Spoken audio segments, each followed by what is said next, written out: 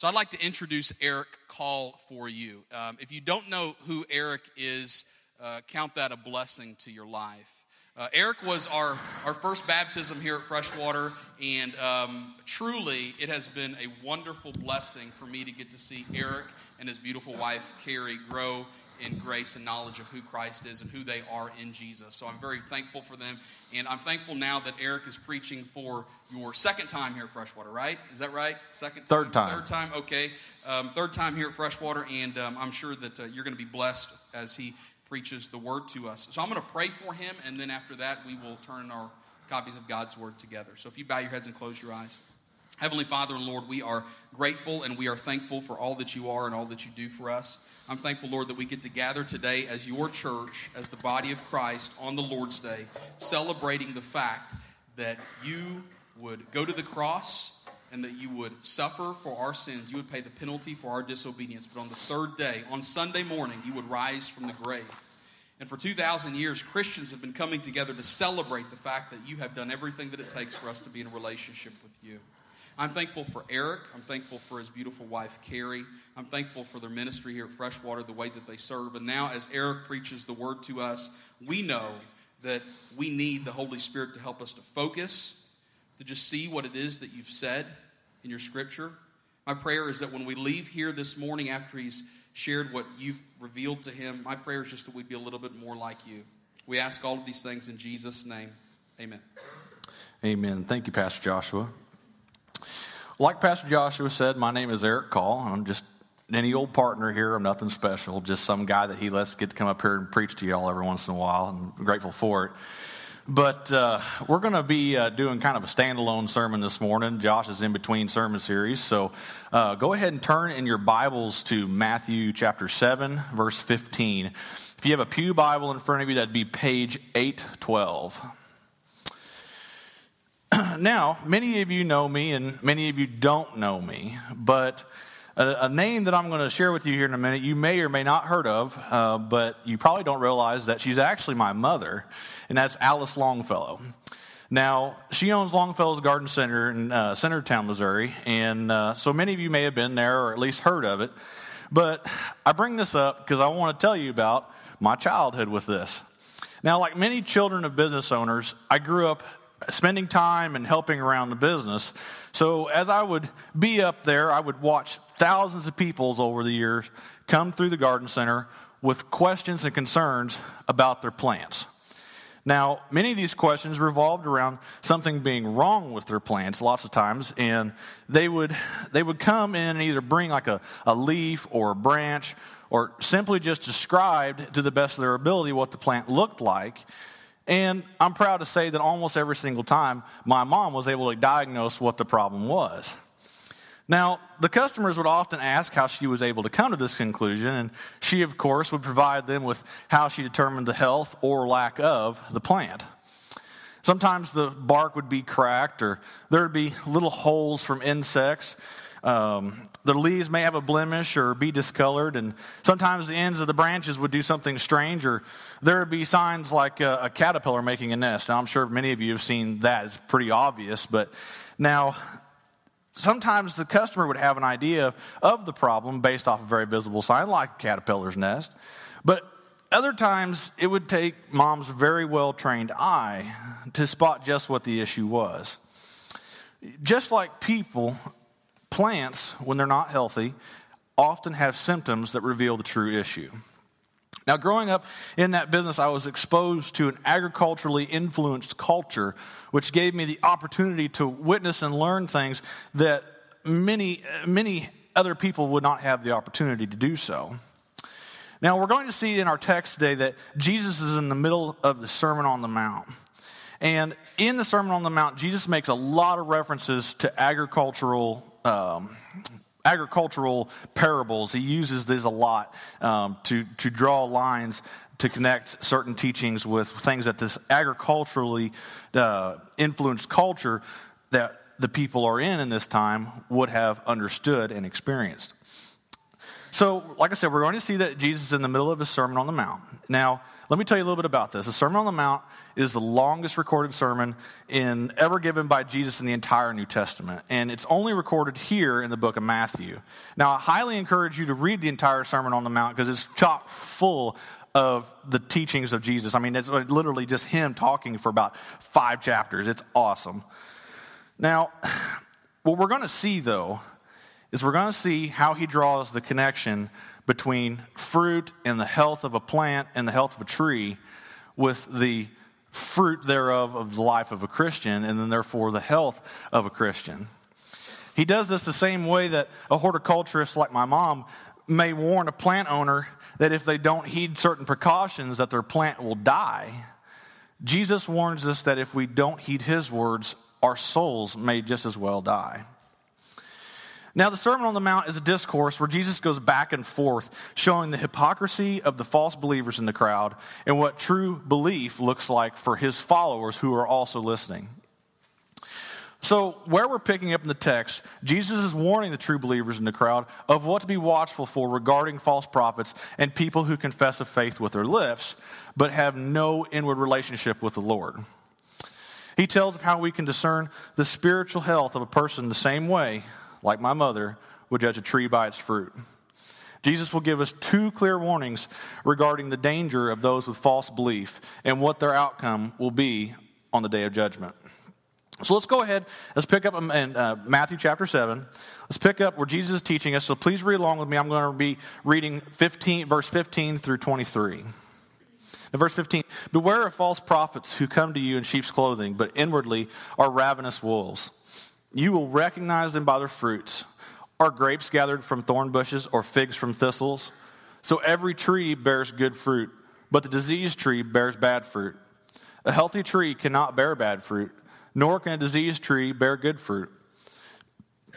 Every tree that does not bear good fruit is cut down and thrown into the fire. Thus you will recognize them by their fruits. Verse 21, not everyone who says to me, Lord, Lord, will enter the kingdom of heaven, but the one who does the will of my Father who is in heaven. On that day, many will say to me, Lord, Lord, did we not prophesy in your name and cast out demons in your name and do many mighty works in your name? And then I will declare to them, I never knew you.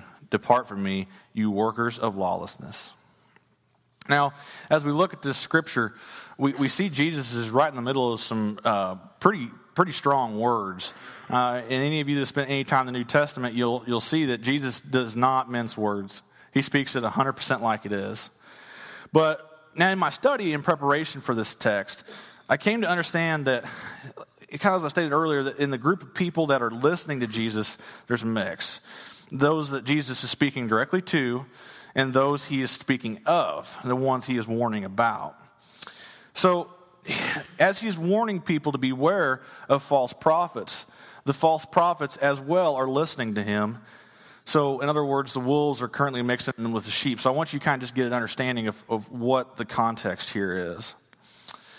So, now as much of the context of these verses directly spoken to the people who heard this from Jesus, and also given as a warning to the hearer on either side of the crowd, mind you, I believe that the Holy Spirit in the inspiring of this text recorded this account as a warning to every believer that would come to faith in Jesus from the moment that he spoke these words to the moment that he comes back in the future.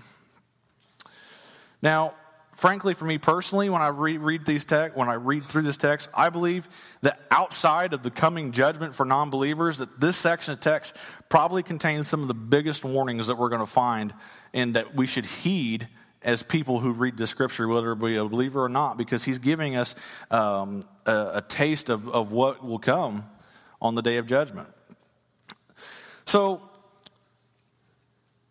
it's my habit to read through a section of scripture and then analyze it, and then we read through some more and so forth. And I know you probably, if you've heard me preach before, you probably think he reads scripture like 5 times, and we just read that 5 minutes ago. But I'm going to do it to you anyways.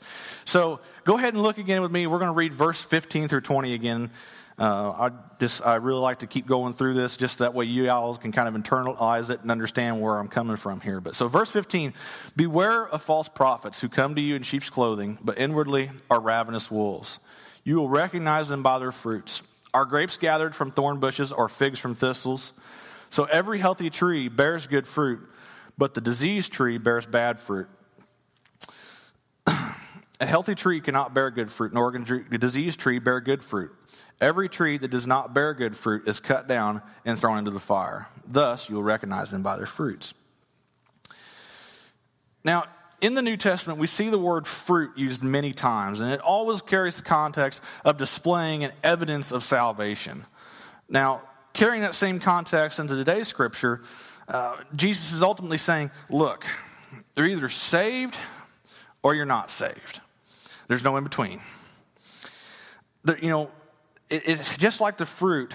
You're either healthy or you're diseased. He doesn't say, well, you can be kind of diseased or you can be kind of healthy, and as long as you're somewhere in between. No, you're either diseased or you're healthy.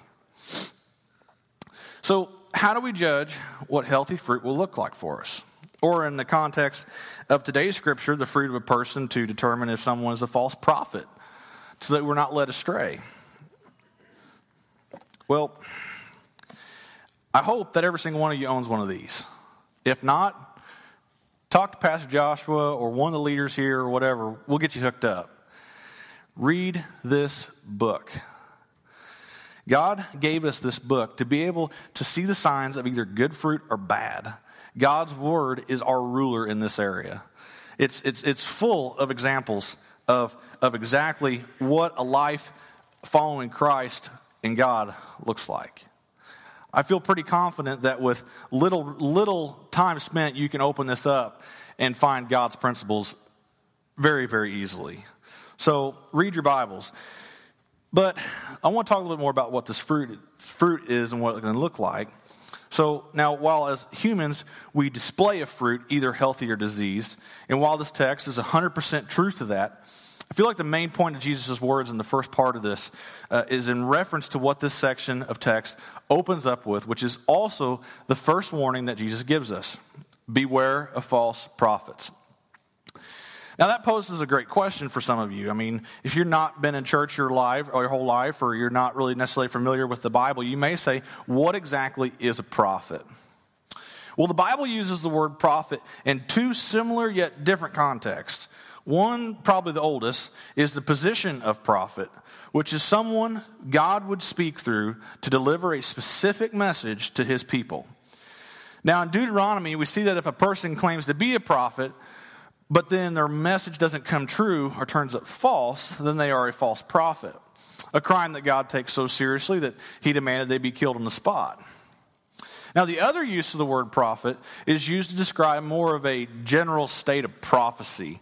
It's like a posture of teaching in regards to the person of God. To give a kind of a biblical example, I could be speaking prophecy when I say, all who do not repent for your sins will face judgment on the day of Christ. So, and kind of think of it this way, it's like I'm speaking truth that's found in God's word in reference to things to come. So, it's a stance of saying that, I know this about God, and I am therefore teaching you about it. So kind of as we go along here today, I want you to think about if in that context, a false teacher. I'm going to use the word false prophet because that's the word that Jesus used here, and I want to stay true to the text. But just kind of think as we go along and talk about what a false prophet looks like, think about a false teacher. So before we go into what these false prophets may look like in today's society, let me start off by saying what a false prophet is not, because I've heard this term thrown around a lot. And unfortunately, if we don't really understand what that is, you can hurt feelings, you can divide brothers and sisters in Christ, and that's not what we want to do. So a false prophet is not necessarily someone who disagrees on the method or form of things like baptism or institution of the Lord's Supper. One that I heard recently, the use of alcohol by believers, or the differences that separate, say, Calvinism versus Arminianism.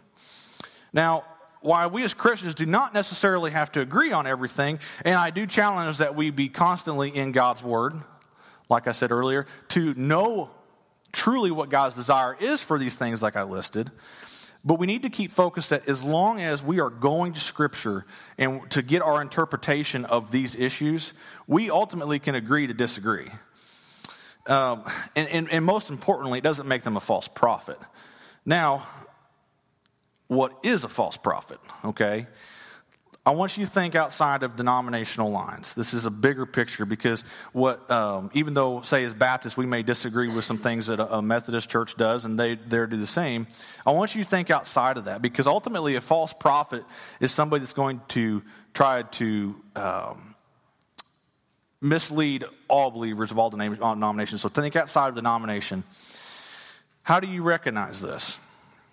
Well, a false prophet today, a false prophet will be someone who says they are a believer in Jesus. They live a lifestyle that is appealing to Christians, and they would appear to have it all together. But what specifically makes them a false prophet, and by definition, is someone who teaches others, and they either take away from or add to Scripture, specifically to fill a set teaching or doctrine. So I want you to think of, like I would say, in other words, say that they have a teaching or doctrine that's already established, but they can't derive it from Scripture, so they therefore have to add to Scripture. For example, the Book of Mormon, Latter-day Saints. On the flip side, on the other side of that, someone may teach some tenets of the Bible or Christianity, or they use the name Jesus, but they take away or discount from Scripture, say something, for example, anything that refers to God's judgment. I know if you've listened to unfortunately, if you spend any time on social media or listen to enough quote-unquote Christian speakers, you'll hear people that will say things where they are straight up discounting parts of the Bible and say, well, that's just not really applicable, or that's just not really, God's love evolves, and therefore, he's all love. No, that is taking away from Scripture, and thereby would define them as a false prophet.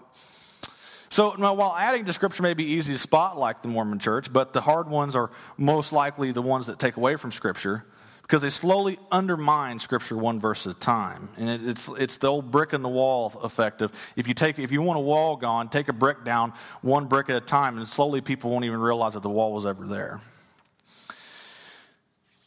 So these are the ones that are most likely to people astray because of that.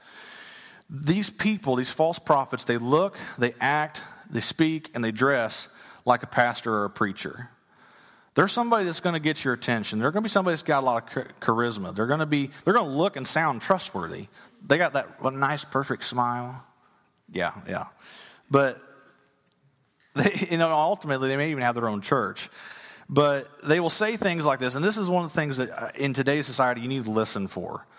They'll say things like, oh, Jesus is just another way to get to heaven. Or, Jesus' death that's what gets everybody to heaven, but it's okay if you believe in another God or you believe in something else. Well, you don't have to believe Jesus actually rose from the dead. You just have to believe he was raised in your heart. Or as long as you come to church and take communion, you're good to go.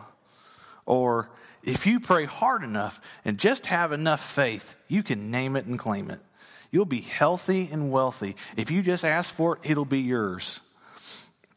Well, typically, if their preaching makes us feel good about ourselves and just about ourselves and has no conviction on us as sinners or draws our attention to anything other than the gospel of Jesus Christ, beware.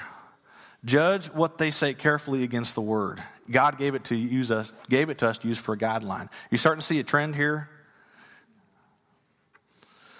Also, just because someone quotes the Bible doesn't mean that they are using the text properly or for good. The devil doesn't wear red horns and a cape. The best way for Satan to steer a Christian off their path is to sound just like another Christian. Compare everything you hear to the Word of God, and especially the context that it's written in, because that can change a lot. Now, I want you to kind of think with me as far as taking Scripture out of context or looking like a preacher. I think of some of these televangelists sometimes that we see that have these big showboating exhibitions where people come in the thousands because of the teacher's charisma and flair, or maybe a specific message they're teaching. But The people, they'd be running up and down the aisles and are looking like they are being healed of all sorts of diseases, and it may look good. And I saw one of these just last week, and which is why it made me think of this. It looks good, but then, and this was a rerun, so I'd already heard about this guy, but just pretend it was the other way around. I hadn't heard it. The next, you go on the news and you look and see this exact same preacher was caught that very evening of his event with enough prostitutes and cocaine to make Pablo Escobar look like a Care Bear. I mean, what? How is this a good thing? This is something that we should be looking for. And the one thing that I think a lot of these guys that you hear about that get caught in these, what you find they have in common, if you research what makes their teaching stand out, you'll find out what they're saying is almost always contradictory to Scripture, or at least twisted in a way that makes your Scripture more appealing. Now, this doesn't obviously mean that every preacher on TV is this way. I mean, for example, Billy Graham was very dramatic and well-spoken, but when he taught, he was grounded in Scripture, and he always pointed the glory back to God, and purposely was leading people to Christ. Now, remember, though, how do we tell the difference between, say, a Billy Graham or a Benny Hinn? Is this. Judge them off the Word of God. Judge your teachers. Judge Joshua. Judge me. Judge everybody you hear. Is what they're saying line with God's Word? Now, this is a really good time to emphasize on the importance of being in community with other Christians. Now, here at Freshwater, we have what we call life groups. I'm a leader of a life group myself, actually. Sorry for you all that come to my life group, but whatever. But the importance of being in a life group is so that we can come together in fellowship, but the importance of it is so we can have a group, an environment where we're comfortable, we're honest with each other, we know that the other one loves, that we love each other, and then we can discuss teachings and theologies that maybe we have been exposed to, or maybe we are currently being exposed to. And like I said, in that open, honest, loving environment, we can sit down and we can look at God's Word and decide, where does this fit? Where does this fit? Simply coming to church isn't what's going to keep us on the straight and narrow when it comes to guarding against and guarding our fellow brothers and sisters in Christ against false prophets. We've got to be in this tight Christian community to be able to get that discipleship that we need, and I believe Jesus wants for us to have. So we've just looked at the first warning that Jesus gives us, and beware of false prophets. So we're going to go ahead and move on, because I'm sure you guys don't want to be late for supper tonight, or in fact, we got Super Bowl tonight. Go Patriots. And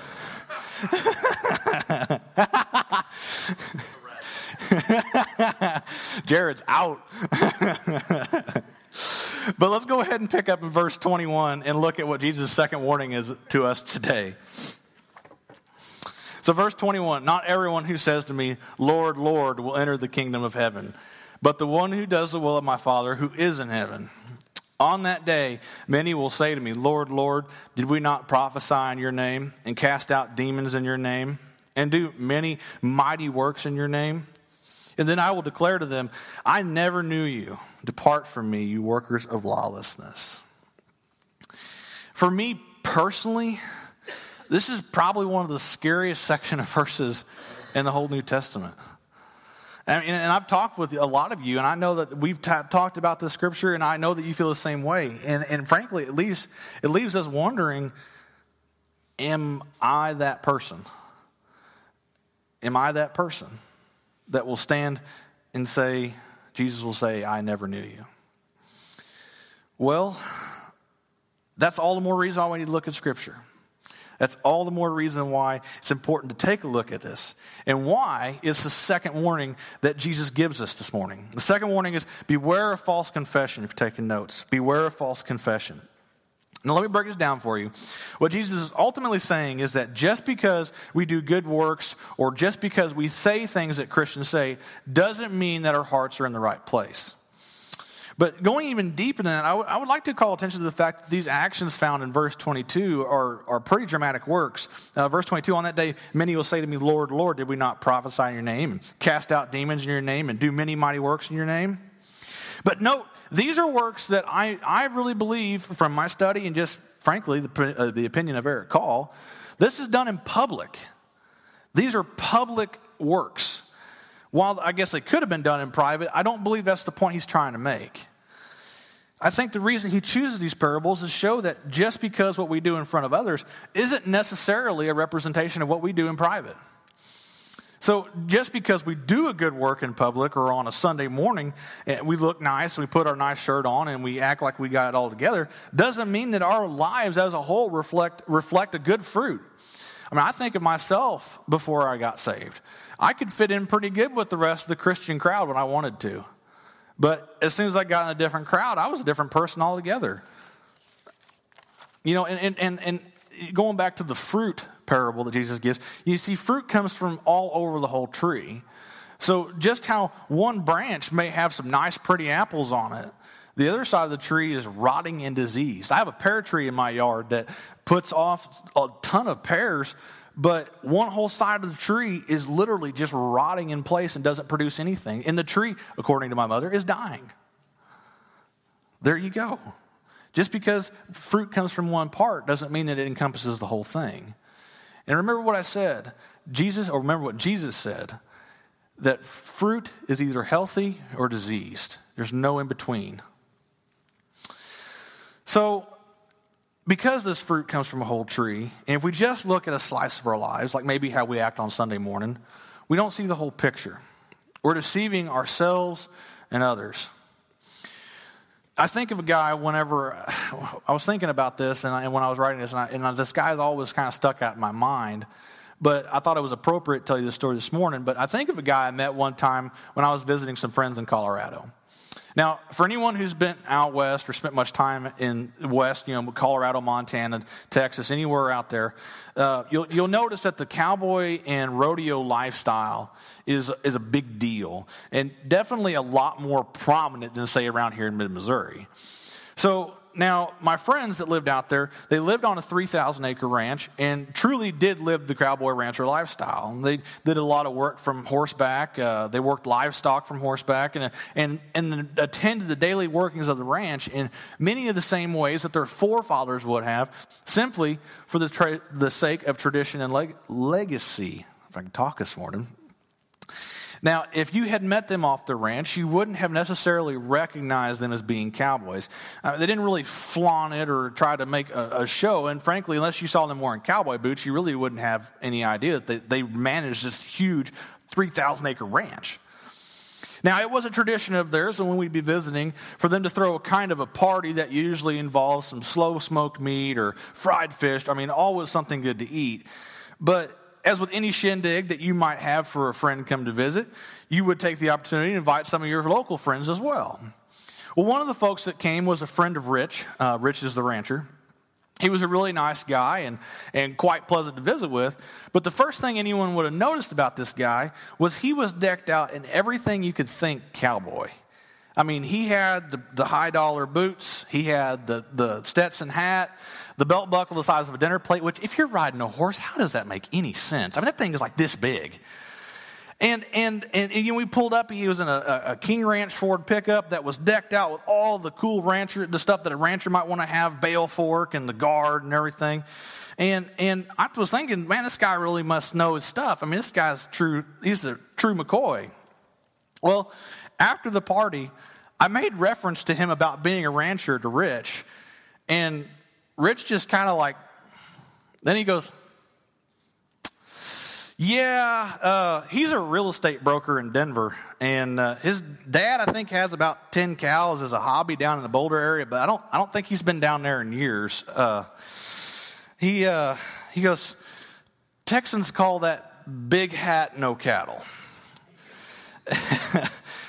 I tell you this story to relate that we all have things that we perceive to others that aren't true. I mean, even if we don't realize that we're doing it. I mean, for all intents and purposes, this guy may have really thought he was a cowboy. I don't know.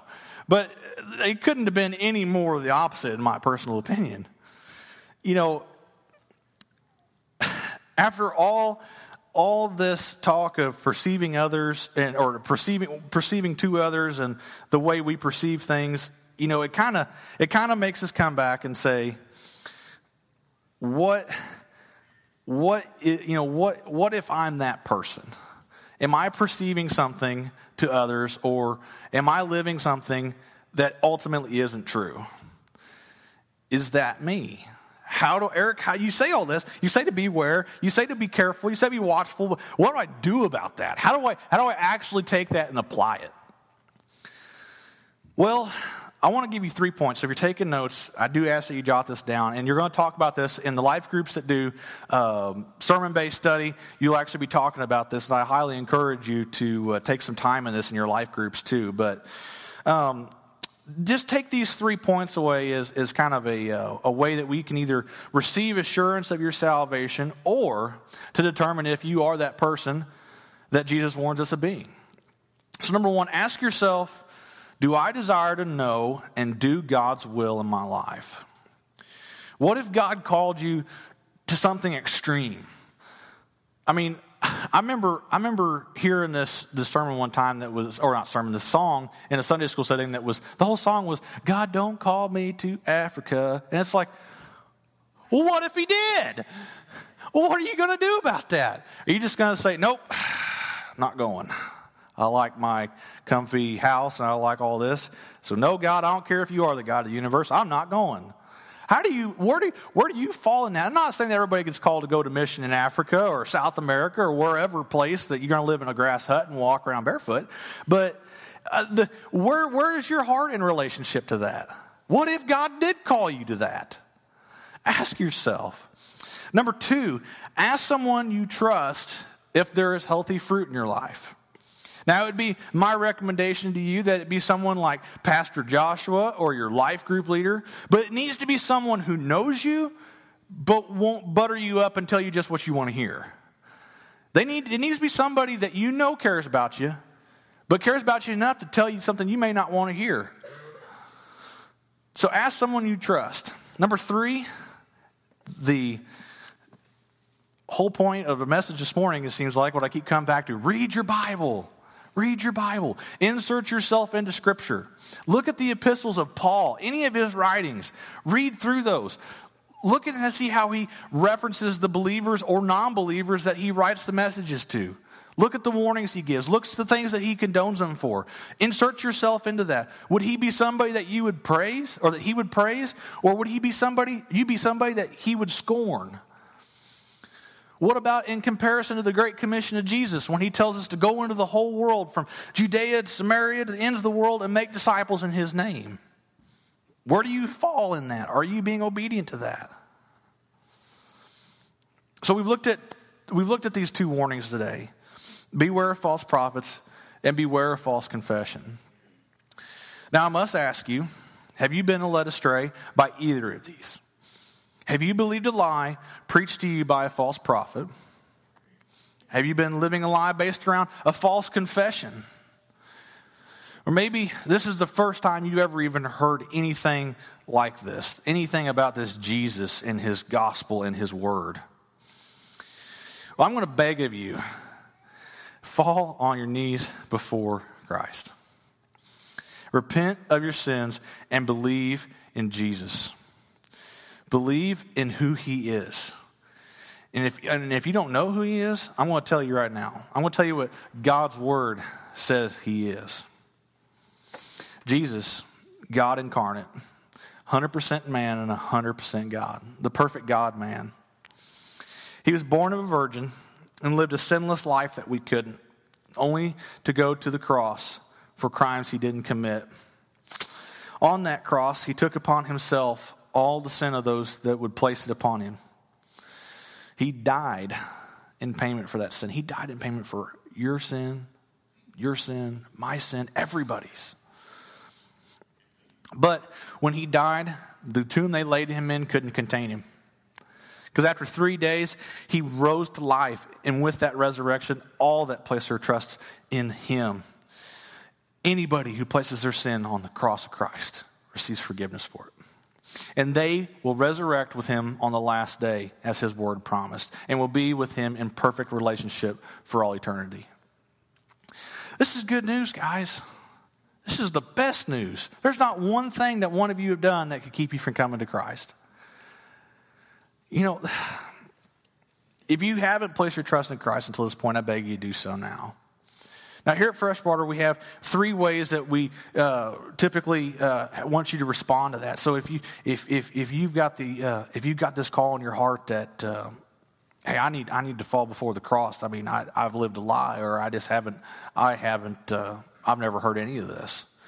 The first way that you can respond to that is when here in a minute I'm going to pray, and the worship team's going to come up and they're going to lead us in another song. And while that song's going on, I'm going to be standing back there at the Connect table. And if you just want to know more about what this relationship with Jesus looks like, come back and talk to me. The second way, when you came in this morning, you should have gotten one of these.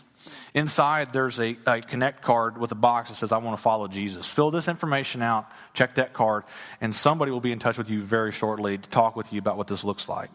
And thirdly, at the very end of the service, I'm going to be standing at the entrance of the building, just kind of greeting people as they leave and just, visiting with you all. And, as you're walking out, and you just pull me aside. Just grab me, or Pastor Joshua. Just grab one of us and say, you know what? I want to follow Christ. I want to know what this looks like in my life. So let me pray for us, and we'll sing another awesome song to our Lord. Dear Heavenly Father, I just ask that I thank you for this word that you've given me this morning. I ask that if anybody's out there that has not placed their trust in Christ or has doubts of that or where they're at in that, I just ask that you would let them just humble themselves and come before your throne and just lay it out there before you. Heavenly Father, I thank you so much for your word. I thank you so much for the fact that you've given us this owner's manual of how to live our lives. Heavenly Father, there is all the things we need to know about how to live a life pleasing to you in this book. Now, God, I just ask that as we leave here this morning, that we would leave here a little bit more like you. In your Son's name I pray. Amen.